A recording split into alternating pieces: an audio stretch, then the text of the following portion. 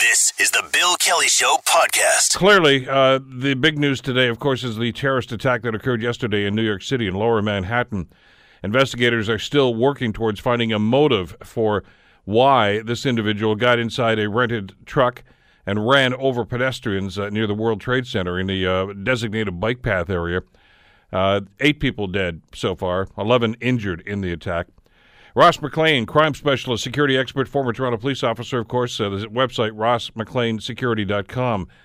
Great place to check out some great links to these sorts of topics. And Ross joins us here on the Bill Kelly Show to give us his perspective on this. How are you doing this morning, Ross?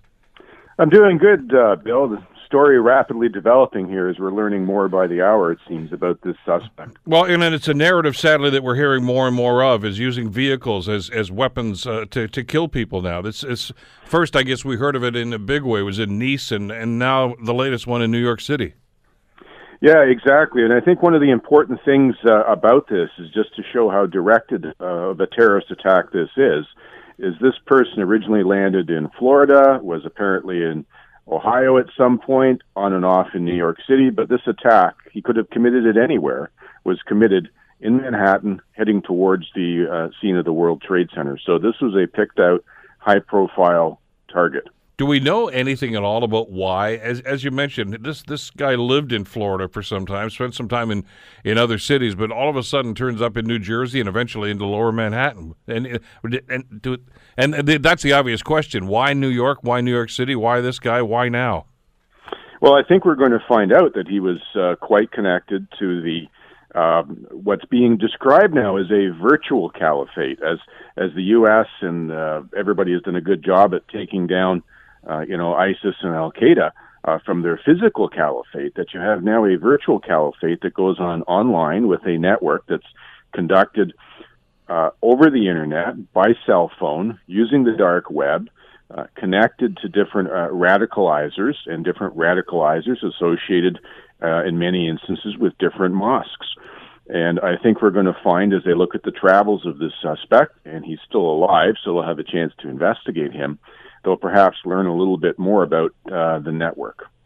Is there a network? Because I've heard descriptions as a lone wolf, that this guy, we all know what he uttered when he jumped out of the van, which is what they all utter, whether they're associated with it or not. It just seems the question that comes to mind in a situation like this is this part of a larger network, or is this a lone wolf who's simply trying to attach himself to another cause? No, I think you'll find that this is someone who's attached, who's become radicalized. A couple of the clues that exist for me, Bill, are this. Number one, he came in on a draft lottery from Uzbekistan, where they've got a lot of issues with Muslim terrorism, particularly that actually goes towards Russia as opposed to the Middle East. This gentleman, when he came over 5 years ago,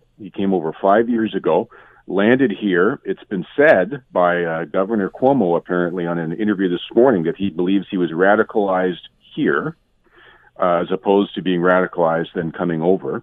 That's consistent with the 2016 report that was commissioned by U.S. intelligence agencies that identifies that Uzbekistans, typically when they go off, are radicalized after they leave there. They've committed other offenses in different countries in Europe. Now, I'll note that the picture that we have of the suspect, Bill, he has what's called a Salafist beard. Mm-hmm. That is where they have the full beard, but they shave the upper lip. That is considered the typical facial hair for Salafists, which are the most conservative, primal versions of Islam, where they see a lot of radicalism that comes out of that particular sect for it. So we have that. We have reports that he had a bag in the vehicle that fell out that contained a note that he pledged he was doing it for ISIS, a picture of the ISIS flag, and a knife as well in the bag for doing it. Uzbekistan, try to refresh. I tried to look this up just a few minutes ago, Ross, before we started the program here. Is that not the place of origin of the Boston Marathon bombers? Yeah, a lot of it. I know it's one of those eastern states, and I may be wrong that it may or may not have been Uzbekistan. If not, it was a neighboring state. But those areas are known as hotbeds for, as you say, terrorist activity, and But as you say, most of that seems to be directed more toward Russia and Moscow than it does towards the United States. Obviously, the Boston Marathon would be the exception to that, but we do know that there are cells there. Yes, absolutely. And a lot of the, the birthplace of this is from Saudi Arabia, where they do the Wahhabi sect, if you will, of Islam, which is the most radical. And they have in the past sent radicalized people up to the other parts of the former Soviet Union, where they've been engaged in terrorism and fights with the Russians going back and forth. And there's quite a history of that goes back quite a way. So it's certainly one of the more difficult countries to deal with. Given what has happened, and we talked about Nice and London, of course, on London Bridge some months ago as well, and the propensity for these terrorists to use vehicles now as their weapons, what kind of processes are being put in place down in the States to screen people? I mean, I don't think it's as easy as anybody simply walking in and say, I want to rent a truck. Sure, here are the keys. See you later. There's got to be some sort of a screening process, I would think. Well, there is, and the NYPD who are leading in counterterrorism. I mean, there's no more prepared city than New York City for terrorism in terms of the steps they've taken. They've actually gone out and educated the truck rental companies about what to look for, red flags. They've done the same things with restaurant owners to talk about how to save your people and get them out of the line of fire if something happens. So they've been very proactive. They're going to look to see what the story is with this guy, how he managed to get in and get it. Was there a red flag that should have been noticed? And how are they going to deal with that? So these are some of the questions that are being looked at now. There's a bunch of places down in New York are now sealed off. The police are investigating the home where he lived, the Home Depot where the truck was rented, and apparently a few storefronts of places that he used to frequent. And reportedly, now there's also reports that a mosque he attended on and off in that area will be investigated as well. And it has been under surveillance by the NYPD in the past, apparently, is what the reports are saying, Bill. And there's so many mixed messages that are coming out of here. And as I say, you've given us some of the latest intel that has been uncovered, I guess, by authorities as they start to investigate this. But I know that as soon as they understood exactly who this individual was, this Saipov, they checked out where he was down in Fort Myers, Florida. And you've seen these reports, Ross. He was, quote, a very good person, a great acquaintance, loved the United States, seemed that he was always fortunate and very happy to be living in the United States, yada, yada, yada. Sounded like a model citizen. And then all of a sudden, he turns up in New Jersey as a radical. And we saw what happened here. There's obviously a time lapse there, though, between, I guess, the 5 years of which he landed in the country in Florida and, of course, the yesterday afternoon. And you got to wonder exactly where and what happened. Well, let me tell you something that I think needs to be looked at into that. It's just coming out now as well, that he was married. And it appears to be that he was married since he came over here. Yes, that's what I heard, too, yeah. He has a wife with 2 young children. So he would have been, someone introduced him to a woman, and he's had 2 young children with her, and they're apparently back now, I imagine being introduced by the police, interviewed by the police. But don't forget, in many of these cases where we've seen these people radicalized, there's been a woman that's been involved, a girlfriend or a wife or some such thing who was there, who was an accomplice, and sometimes they carry out these attacks with the person. So it'll be interesting to see if that was part of what was used to radicalize this man. What about organization? And I'm intrigued by, obviously what happened is horrific, terrible, and anybody who's seen even some of the raw video on this, it's very disturbing, and to see what happened here and to see the carnage that was caused as a result of this. But I was interested in your reaction to this. When he ran into the school bus there and he ran out of the truck, they said he had a weapon. It turned out that he had a pellet gun and a paintball gun, which seems rather... for somebody who's bent on destruction like this, those are hardly the sorts of weapons that somebody would use. I don't know even why he brought those along. Well, what's interesting about that, you raise an interesting point. My belief is he was certainly not planning into running into that small school bus. And I've even heard one report that claims that perhaps the school bus driver even positioned the bus in front so that he would run into it. And it was quite the collision, as you can tell, from the way the front of the rental truck is bashed in. So that's where he climbed out of the truck. I got no doubt he would have been somewhat concussed or dazed sort of thing when he got out of there. Hence, the black bag didn't come out that had the knife in it. He got out with the 2 pellet guns. My suspicion is, Bill, is he was only 4 blocks away from continuing up that bike path to being back at the World Trade Center.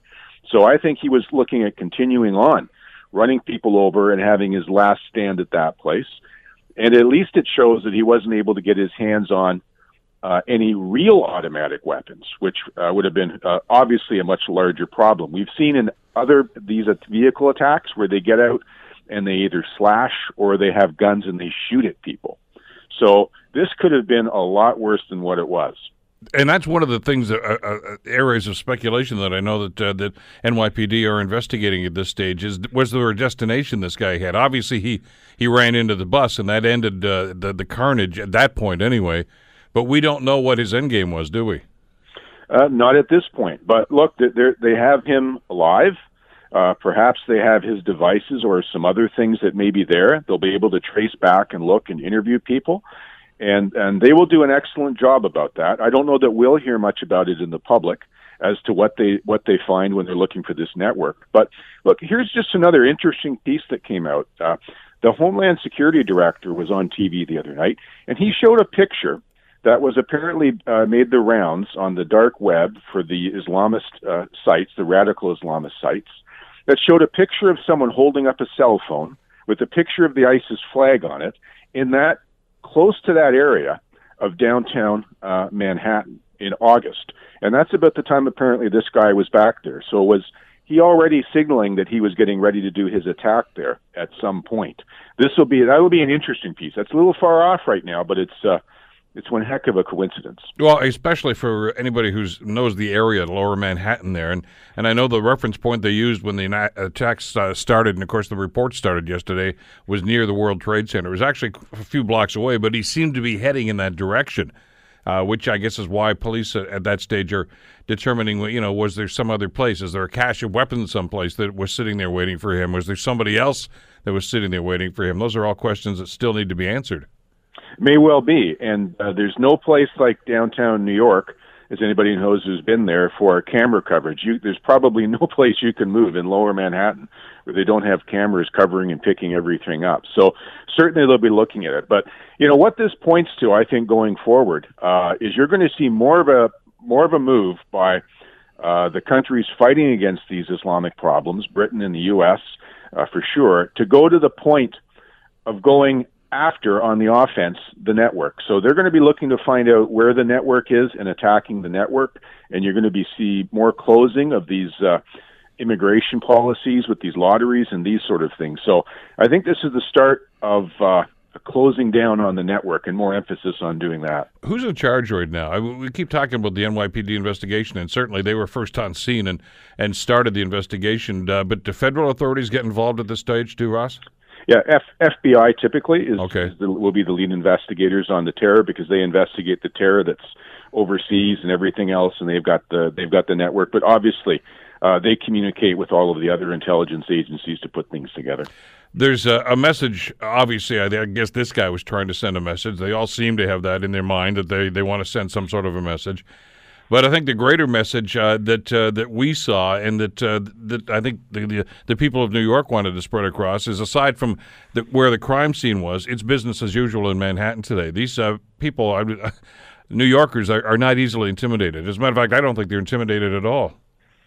No, they're not. In fact, you may see them wanting more efforts to shut down this sort of thing. I was just seeing that the New York City Marathon is still going on. It's going to be next Sunday. They're going to have that going on. Of course, they had their Halloween parade the other night. And, there is so much that goes on in the city of New York. I don't think if you wanted to turn around and stop everything, you'd almost be able to stop it. There's so much that happens in that part of town. And, something of interest, too, it seems that we're getting identities of some of the people that were killed, and tourists, Bill. There was a bunch of people out from Argentina. There was a Belgian citizen that was there. A couple of students apparently are injured as well, too. So when you run someone down in New York, you just don't know who's going to be there. Well, 8 dead so far that we know of, and as you mentioned, Ross, 5 of them were not Americans. They're Argentinians, and I think one from Belgium. So a sad place, and just being in the wrong place at the wrong time. We will watch with great interest, obviously, to see just how police and FBI handle this as going forward. And I agree with you totally. I think there's a lot more to be learned here. Thanks as always, Ross. Great to get you on again today to bring us up to speed on this. Great, Bill. Thanks very much. Take care. Ross McLean, crime specialist and security expert. You're listening to The Bill Kelly Show, weekdays from 9 to noon on AM 900 CHML. Been to the grocery store lately? You bought a loaf of bread? There is a chance you probably paid more than you should have for this. Speculation now is the grocery stores are fixing prices on items such as bread. The Competition Bureau has confirmed that they are conducting an investigation related to price fixing, and they tell us this is a big deal. Joining us to talk about this is Ian Lee from the Sprott School of Business at Carleton University. Ian, thank you so much for the time. It's good to have you with us today. My pleasure, Bill. That everybody complains about prices. You know, we pay too much for this, for that, bada boom, bada bing, bada bing. But what would motivate or get the Competition Bureau involved in those complaints to actually look into exactly what's going on here? There could have been there could have been complaints laid by ordinary consumers with the Competition Bureau. It could be a competitor that is not supplying to the grocery chains, who is trying to throw a wrench into it as a competitive strategy. In other words, they don't audit. The Competition Bureau is not staffed with hundreds of thousands of people, as you can imagine. Mm-hmm. So they don't literally audit every industry in Canada that employs the 14 million people employed in the private sector. So they rely a lot on whistleblowing by disgruntled employees, by competitors that feel something's going on wrong, or just ordinary consumers. I want to caution that just because they're investigating is by no means evidence that they are, in fact, price fixing. If I can remind your listeners, price fixing is extremely illegal in Canada. Now, some of your listeners may say, oh, that's nice, Professor, that's nice and naive. Well, if you call going to jail and being concerned about going to jail naive, well, then call me naive. That is to say, the consequences of price fixing are not trivial. This is no different than cheating on your corporate taxes. You can go to jail and you'll be ruined for life. So my point is, over the years, there have been complaints, suggestions. You know, the oil industry was colluding. And multiple investigations, and there was no evidence.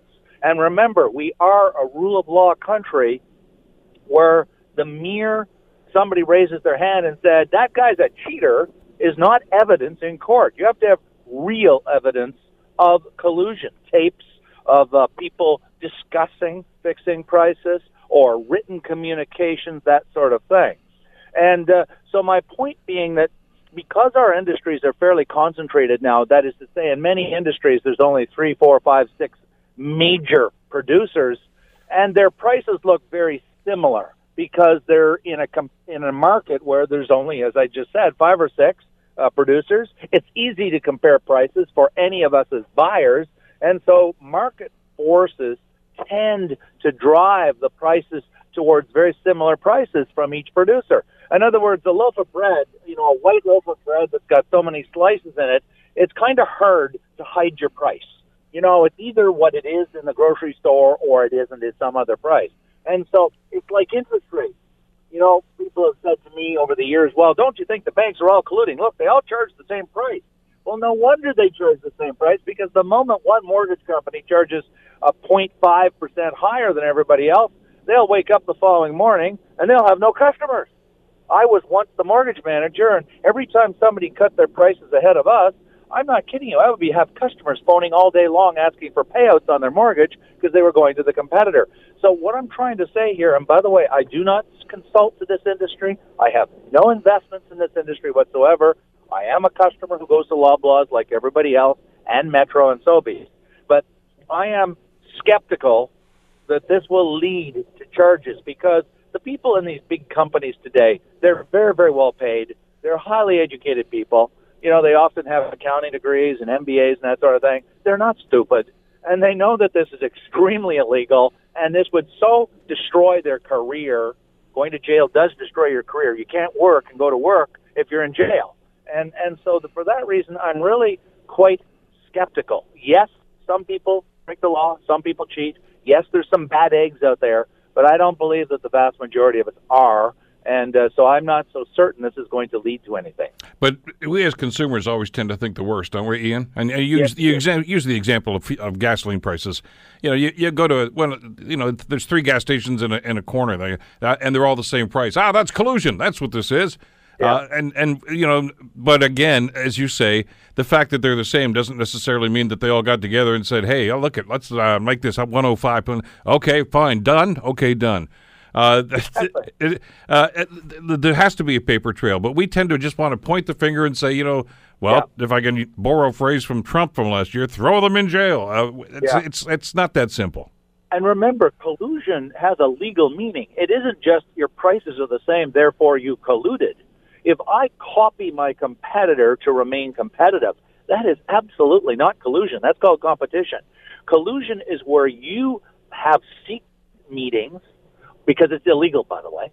You can't, run an ad in the Globe and Mail and say, look, fellow competitors out there, let's meet down the street Friday night at 6 o'clock so we can discuss how we're going to fix prices. I mean, that will get you into jail really, really quickly.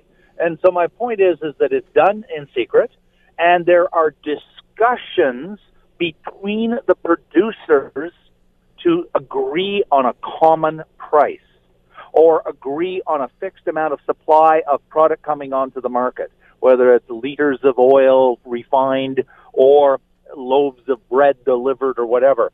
And the second problem and by the way, there's a vast literature, very good research literature on this, US, Europe. Price fixing is really difficult because there's no honor among thieves. And so when somebody starts, it is illegal to collude, somebody sooner or later leaks. It's very difficult to set up a conspiracy because you have to involve a lot of people. And the more people you involve, the more likely the conspiracy will be discovered, because somebody will have loose lips and will call somebody else, and that somebody else will then become a whistleblower and report it. So, conspiracies to conspire to limit the price or fix the price, it sounds really simple to do. It's actually horrendously complex, especially when you realize that all these large corporations are completely digitized. That is to say, there's a complete electronic trail of everything they do, of all their purchase prices and all of their decisions on the pricing side. In fact, very quickly, Bill, what people don't realize, especially in consumer goods, fast-moving consumer goods markets like gasoline, people aren't setting those prices. They're like day traders with automated trading algorithms. A lot of these prices, where the prices are changing almost by the minute, they're usually set by software algorithms. You could almost call them software robots that are setting these prices. So in very large corporations, the idea that the CEO is sitting in front of his gigantic computer in his room manipulating the prices is something that's really popular in Hollywood movies, but it's not the reality of the large, complex corporation today. Well, no, of course not. And we've seen this even with the investigation that's going on south of the border right now with Robert Mueller, the special investigator. There's a paper trail on everything. Oh, I shouldn't say paper, an electronic trail. On just about everything. Because let's face it, businesses and politicians clearly, and those types, they communicate through social media. It's all texting, it's emails, it's whatever it's going to be. And hitting delete doesn't do anything to it. I mean, that may take it off your screen, but it's still out there. And Bill, you're absolutely right. And even more than that, they're required by law to create these records. It's not just government. It's not just universities where I work. And there is a Records Act. I think it's called the Records Act. One of your listeners may know the precise name. There's statutory legislation now that compels hospitals, universities, senior citizens' homes, you name it. They've got to maintain daily records, very precise records. Banks have to, of course, for the auditors, and any audited company does.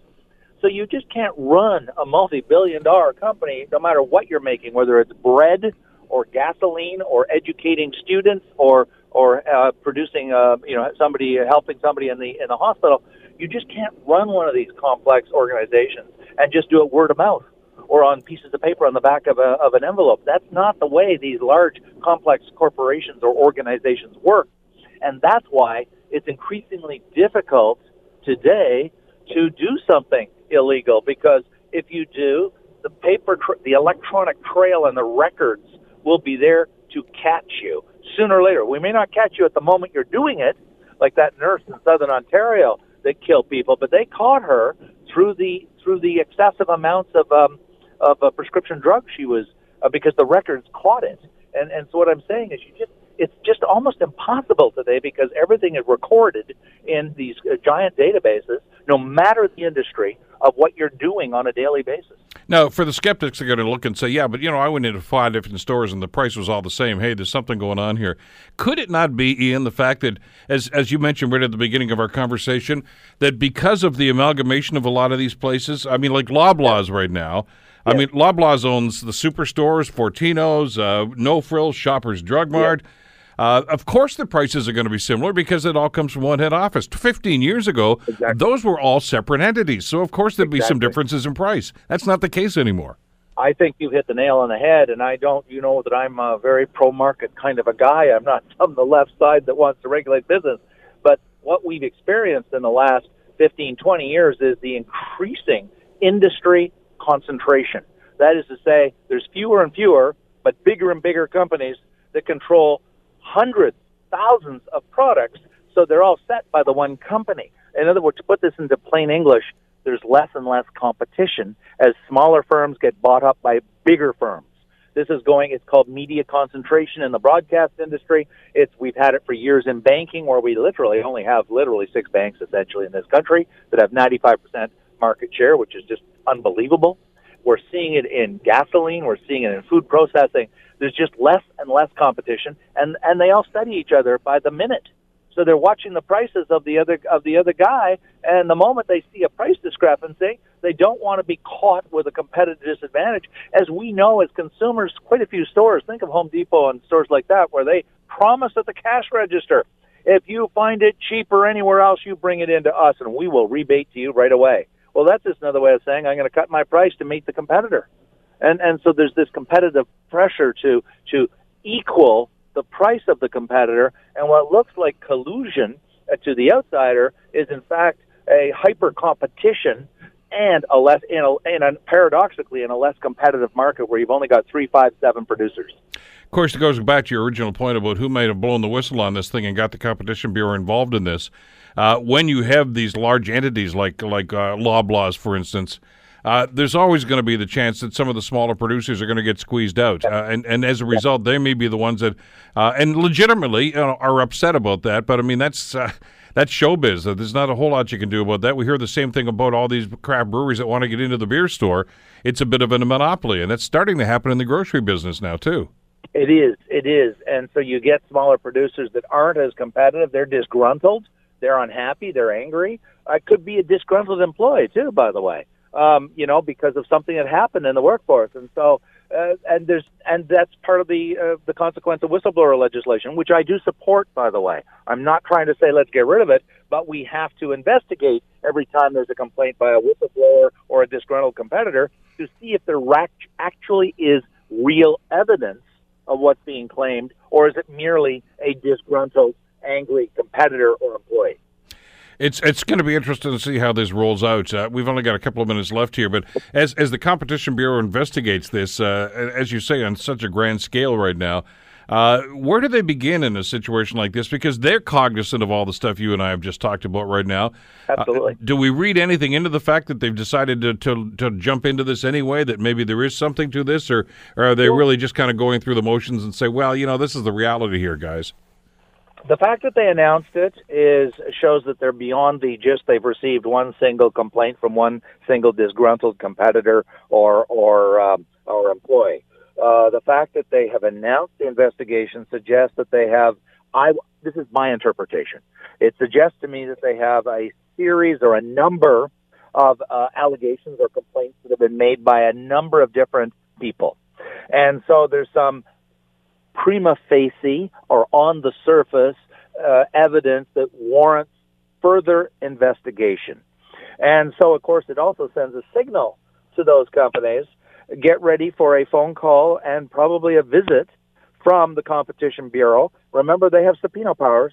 They have courts. They're a quasi-judicial body. They can go in, like they're almost a combination of police and courts, because they can go in and subpoena records.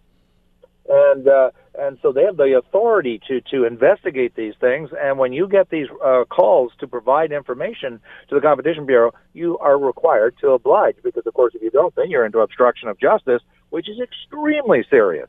So the companies typically will announce immediately they're going to comply to the fullest extent of the law and provide whatever the Competition Bureau needs in terms of information to show, because it's obviously in their interest, to show to the Competition Bureau that they have nothing to hide. We should mention, by the way, that the Competition Bureau has imposed fines of over $13 million in the last couple of years, so these guys aren't just going through the motions. They're serious. Absolutely. And I have long argued, Bill, I've long argued that it's not the fine that's the worst thing. And people say, what's $13 million if you're a multi-billion-dollar company? It's your reputation. Your reputation can be ruined. Your corporate reputation can be ruined. Look at the Weinstein Company. Okay, well, that was about sexual criminality, it would appear, by Mr. Weinstein, but it destroyed his company. They're going to be winding it down, and it destroys your reputation as a person, as an executive. The last thing you ever want as a CEO or a CFO or a vice president is to be running the company when it was convicted of price fixing. That will finish your career. And so it's the reputation. The moment the fine is the signal to the market, there's a bunch of bad guys here, people operating improperly. And that signal in turn goes out to the market, and as I said, it tends to cause great damage to the reputation of that company and to those people that were involved in it. Ian, as always, thanks so much for this. Great talking with you again today. My pleasure, Bill. Thanks. Take care. Ian Lee, of course, from the Sprott School of Business at Carleton University. You're listening to The Bill Kelly Show, weekdays from 9 to noon on AM 900 CHML. The college strike continues here in the province of Ontario, and there are a couple of interesting twists on this. This is heading into the third week right now. I've talked to, on this program, some of the folks involved from faculty who are on strike right now. We've talked with some management types. We've tried to get some word from government right now, and they're kind of standing back, officially anyway, and saying they don't want to get involved at this stage. I think that was a mistake. But we haven't heard from the students. I mean, the students are they're a factor in this. We're talking about 500,000 students across the province of Ontario. Well, there's a rally at Queen's Park today to try to get the government to do something about this. And at that rally will be some students from Mohawk College. At least 20 that we know of are going to join the rally. And joining us to talk about this is Samantha Hoover, who is the president of the Mohawk College Student Association. She joins us here on the Bill Kelly Show. Samantha, good morning. How are you today? Good morning, Bill. How are you? I'm pretty good. Good. You feeling pretty pumped about this? Yeah, I'm really excited to get down there. All right. This is kind of an unusual circumstance. Like I say, you've got labor versus management. That's the usual scenario right now. But clearly you guys are a factor in this. I mean, students are impacted by this in a big way. Talk to us about, first of all, before we get into the rally, about exactly what motivated you to get involved in this process and be part of this rally today. Thank you very much. I really think that I wouldn't be here, and none of the students in the colleges would be here without the students, right? And that's my main motivation for being involved, and I'm frustrated for them. Over 500,000 students are not currently learning properly right now because of this strike, and it's going into the third week, and like you said, it's very frustrating. But joint advocacy is so important. It's good for me to say, hey, get back to the table, but if there's other student association presidents and students alongside me saying the same thing, our message is heard more clearly. And that's why it's so important to advocate together. Now, you're going to be at the rally today, but you're not taking sides on this, are you? No. So we're taking a neutral stance, which means we're not for either OPSU or CEC, so we're not taking that side. We are mainly communicating to students about what's going on and ensuring that we are giving them the updates that we get as we get them. And that's where we're at. I mean, let's face it. I mean, as I mentioned in my commentary at 8:10 this morning, there's going to be no solution if they're not even talking. Exactly. That's the most important thing right now. What are you hearing from the student body as president of the Mohawk Students Association right now? This is into the third week right now. We kind of had the expectation, Sam, when this whole thing started, that it probably wasn't going to get settled anytime soon. So some folks are saying, well, it's no surprise that it's into the third week right now. But we're talking about your academic future, not just you, but 500,000 other students like that. How are the students responding and reacting to this? Students are, at first they were very inquisitive, like what's going on, like what am I supposed to do right now? And the MSA, I can say we have an FAQ on our website. I've been putting out memos for myself just to say, hey, here's what's going on, what you need to do. But I can tell you that I don't have the answers to at the end of the strike, and it's very frustrating. Students are somewhat panicked right now, very stressed. That's what I hear from Mohawk students right now. They just want to be back in the classroom, receiving the education that they paid for, and I think that's a very fair statement. And what also concerns me is their student mental health and well-being. Without being in class for 3 weeks in a row now, they're not in the class, they're not learning, they're not getting the education that they need to succeed in life, and that will take a toll on their well-being if it hasn't already. And the quality of education is also a concern. What is it going to look like when we compress the semester whenever the strike does end? That's something that's also concerning, as well as undue stress on students. It's already been 3 weeks now, and that's very stressful. Even 1 week is stressful on students if they're not in the classroom. So those top three concerns are what we're hearing the most right now on my side at the Mohawk, and I'm sure that is echoed through all the other colleges as well. From an academic standpoint, what can you do at this stage? I mean, you're not allowed to have contact with the teachers, with the profs at this stage, so that's out. But you don't want to just sit there, hanging around doing nothing. You don't want to be a mall rat. I mean, you want to learn. I mean, that's what you're here for. Is there anything you can do to stay sharp and to stay fresh? Absolutely. So actually, about a couple of weeks ago, myself and about 7 other student association presidents from Ontario, we sent a letter to Premier Wynne, Minister Matthews, and a bunch of MPPs just to say, hey, this is what's happening. We want to meet with you guys. So last Thursday, myself and those presidents met with Minister Matthews, and we brought those concerns to her directly, and she heard us, and those are her same concerns as well, and she's looking into what can be done. We also chatted with both bargaining chairs from OPSU and CEC. Obviously, there's no new updates there because they're not at the table, but it really gave us an understanding so that we can communicate back to our students saying this is actually what's going on, this is what we know right now, and that's all we can really do. Like, I wish I could say the strike's over right now. I wish I could call that, honestly, but I don't have that power, and we're really hoping that they get back to negotiating as soon as possible. Yeah, but it looks like you've done more to try to bring the two sides together than anyone else has in the last 3 weeks. Well, thank you. Yeah, it's a lot of work, and we just want to make sure the student voice is heard. That's my job as president. My main role in being in this role is to make sure the student voice is heard, and that's all we can do at this point. And I think that we're being heard. It's just a matter of continuing to echo our voices, and I think the rally is a really key piece in that today. Well, and your voice is being heard, and you speak, of course, on behalf of the students, and it's always important in situations like this, I think, Sam, to put a name and a face to what's going on here. I talked yesterday with a good friend of mine, Theo Sellis, who's a frequent guest on this program. Theo's a therapist, of course, but he's also a teacher. He teaches at one of the colleges just north of Toronto, and he's on the picket line right now. And he was very passionate yesterday about how he's picketing, but, he misses the students because he's dedicated to the students. And I've known Theo for many years, and I know that to be true, and I'm sure it's that for most profs at the same time. But let me talk to you about the student perspective right now.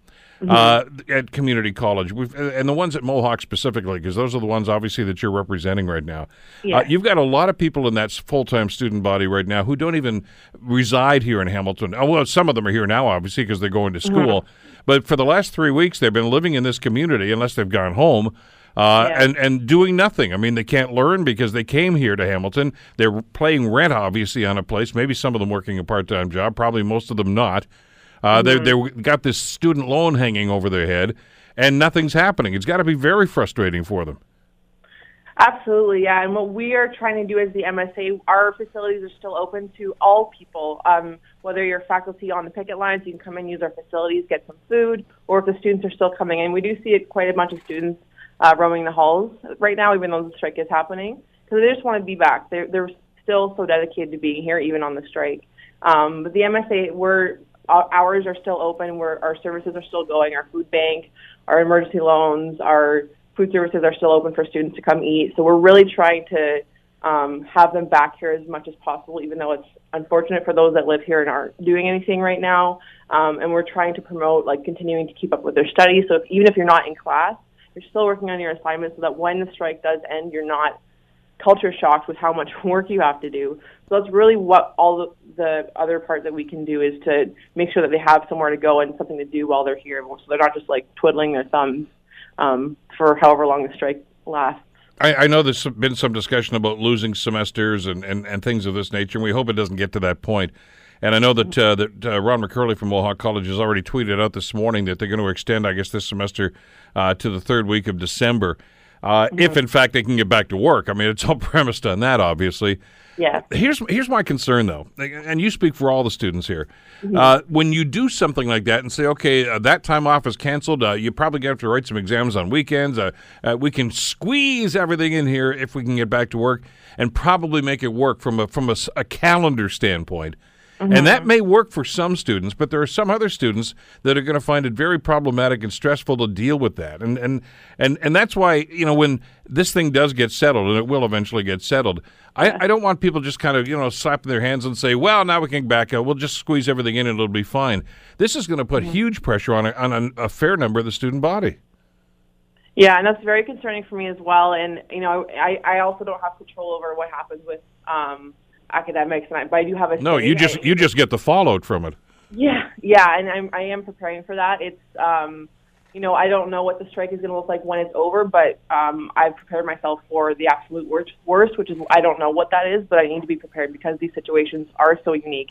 Every student, there are so many of them, but they all are unique, and we need to accommodate them to each of their needs, and I think that's the most important, regardless of what happens with the semester and where it's compressed and where it's squeezed. I've been hearing from the government and in the colleges as well that they're really trying to save the semester because no student in the community college system has ever lost a semester due to a strike, and they really want to keep that going because the semester to complete is important because they have prerequisite courses that have to come before the next semester and a lot of other factors as well. But yeah, I really am tuned into to the concern of the students, how they're going to operate when they come back. It is very concerning, and I am keeping my eyes and ears on the ground so that I understand and know how to help accommodate them when that time comes. What would you like to accomplish at this rally at Queen's Park today? I mean, I guess one of those boxes you want to check off is awareness. Well, I think they already know about this, okay? Yeah. You already talked to Minister Matthews, and I'm told she's going to address the crowd there today, too. But is there a takeaway that you'd like to see? I really just want them, as a result of this, to get back to the table. That's really all we can strive for at this point. We can't say, well, do this deal, make this choice. That's them. That is both OPSEU and CEC's responsibility as both parties to come together to do that. All I really want out of this, and I think everyone can agree, is that they need to get back to the table and talk.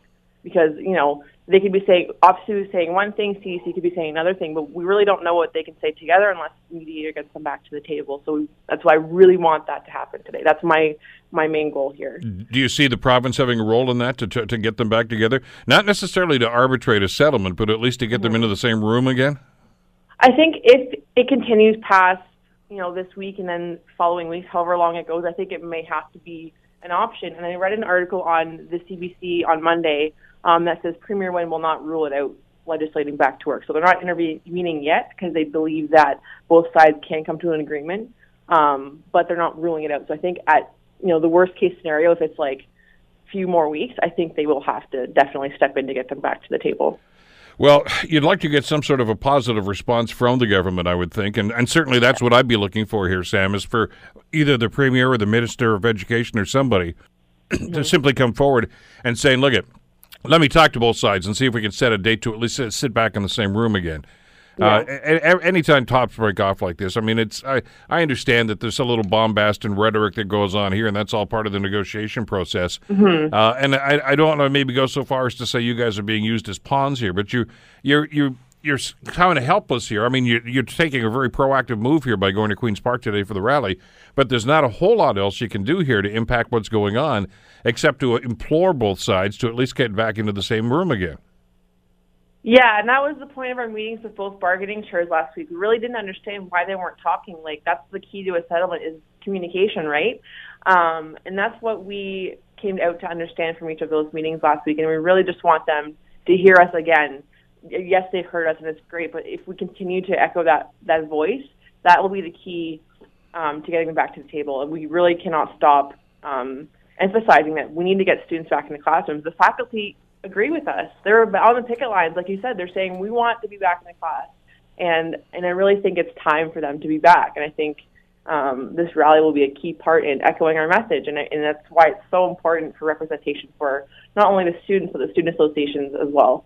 Well, in my commentary at 8:10 this morning, I suggested that somebody has to be the adult here and get back and start beginning the conversation.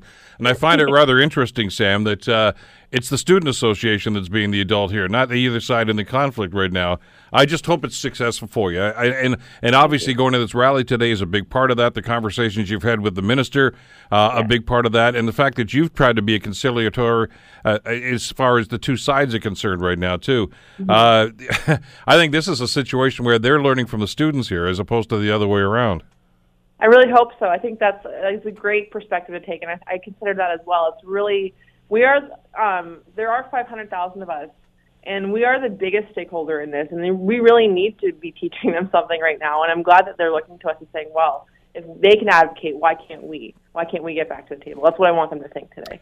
Well, good luck with the rally today. Good luck with the ongoing work that you're doing to try to make this thing work, and listen, I hope sooner than later you guys are back in the classroom.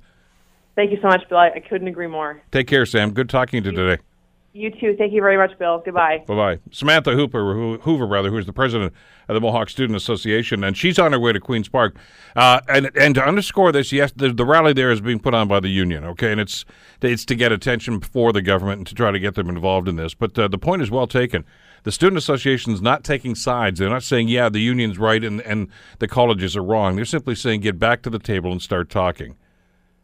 That's a simple message, and I hope they get that at Queen's Park today. And not just the government, but the two sides who don't seem to want to talk to each other right now. Learn from what the Students Association are talking about. Get back to the table and get this thing done. The Bill Kelly Show, weekdays from 9 to noon on AM 900 CHML.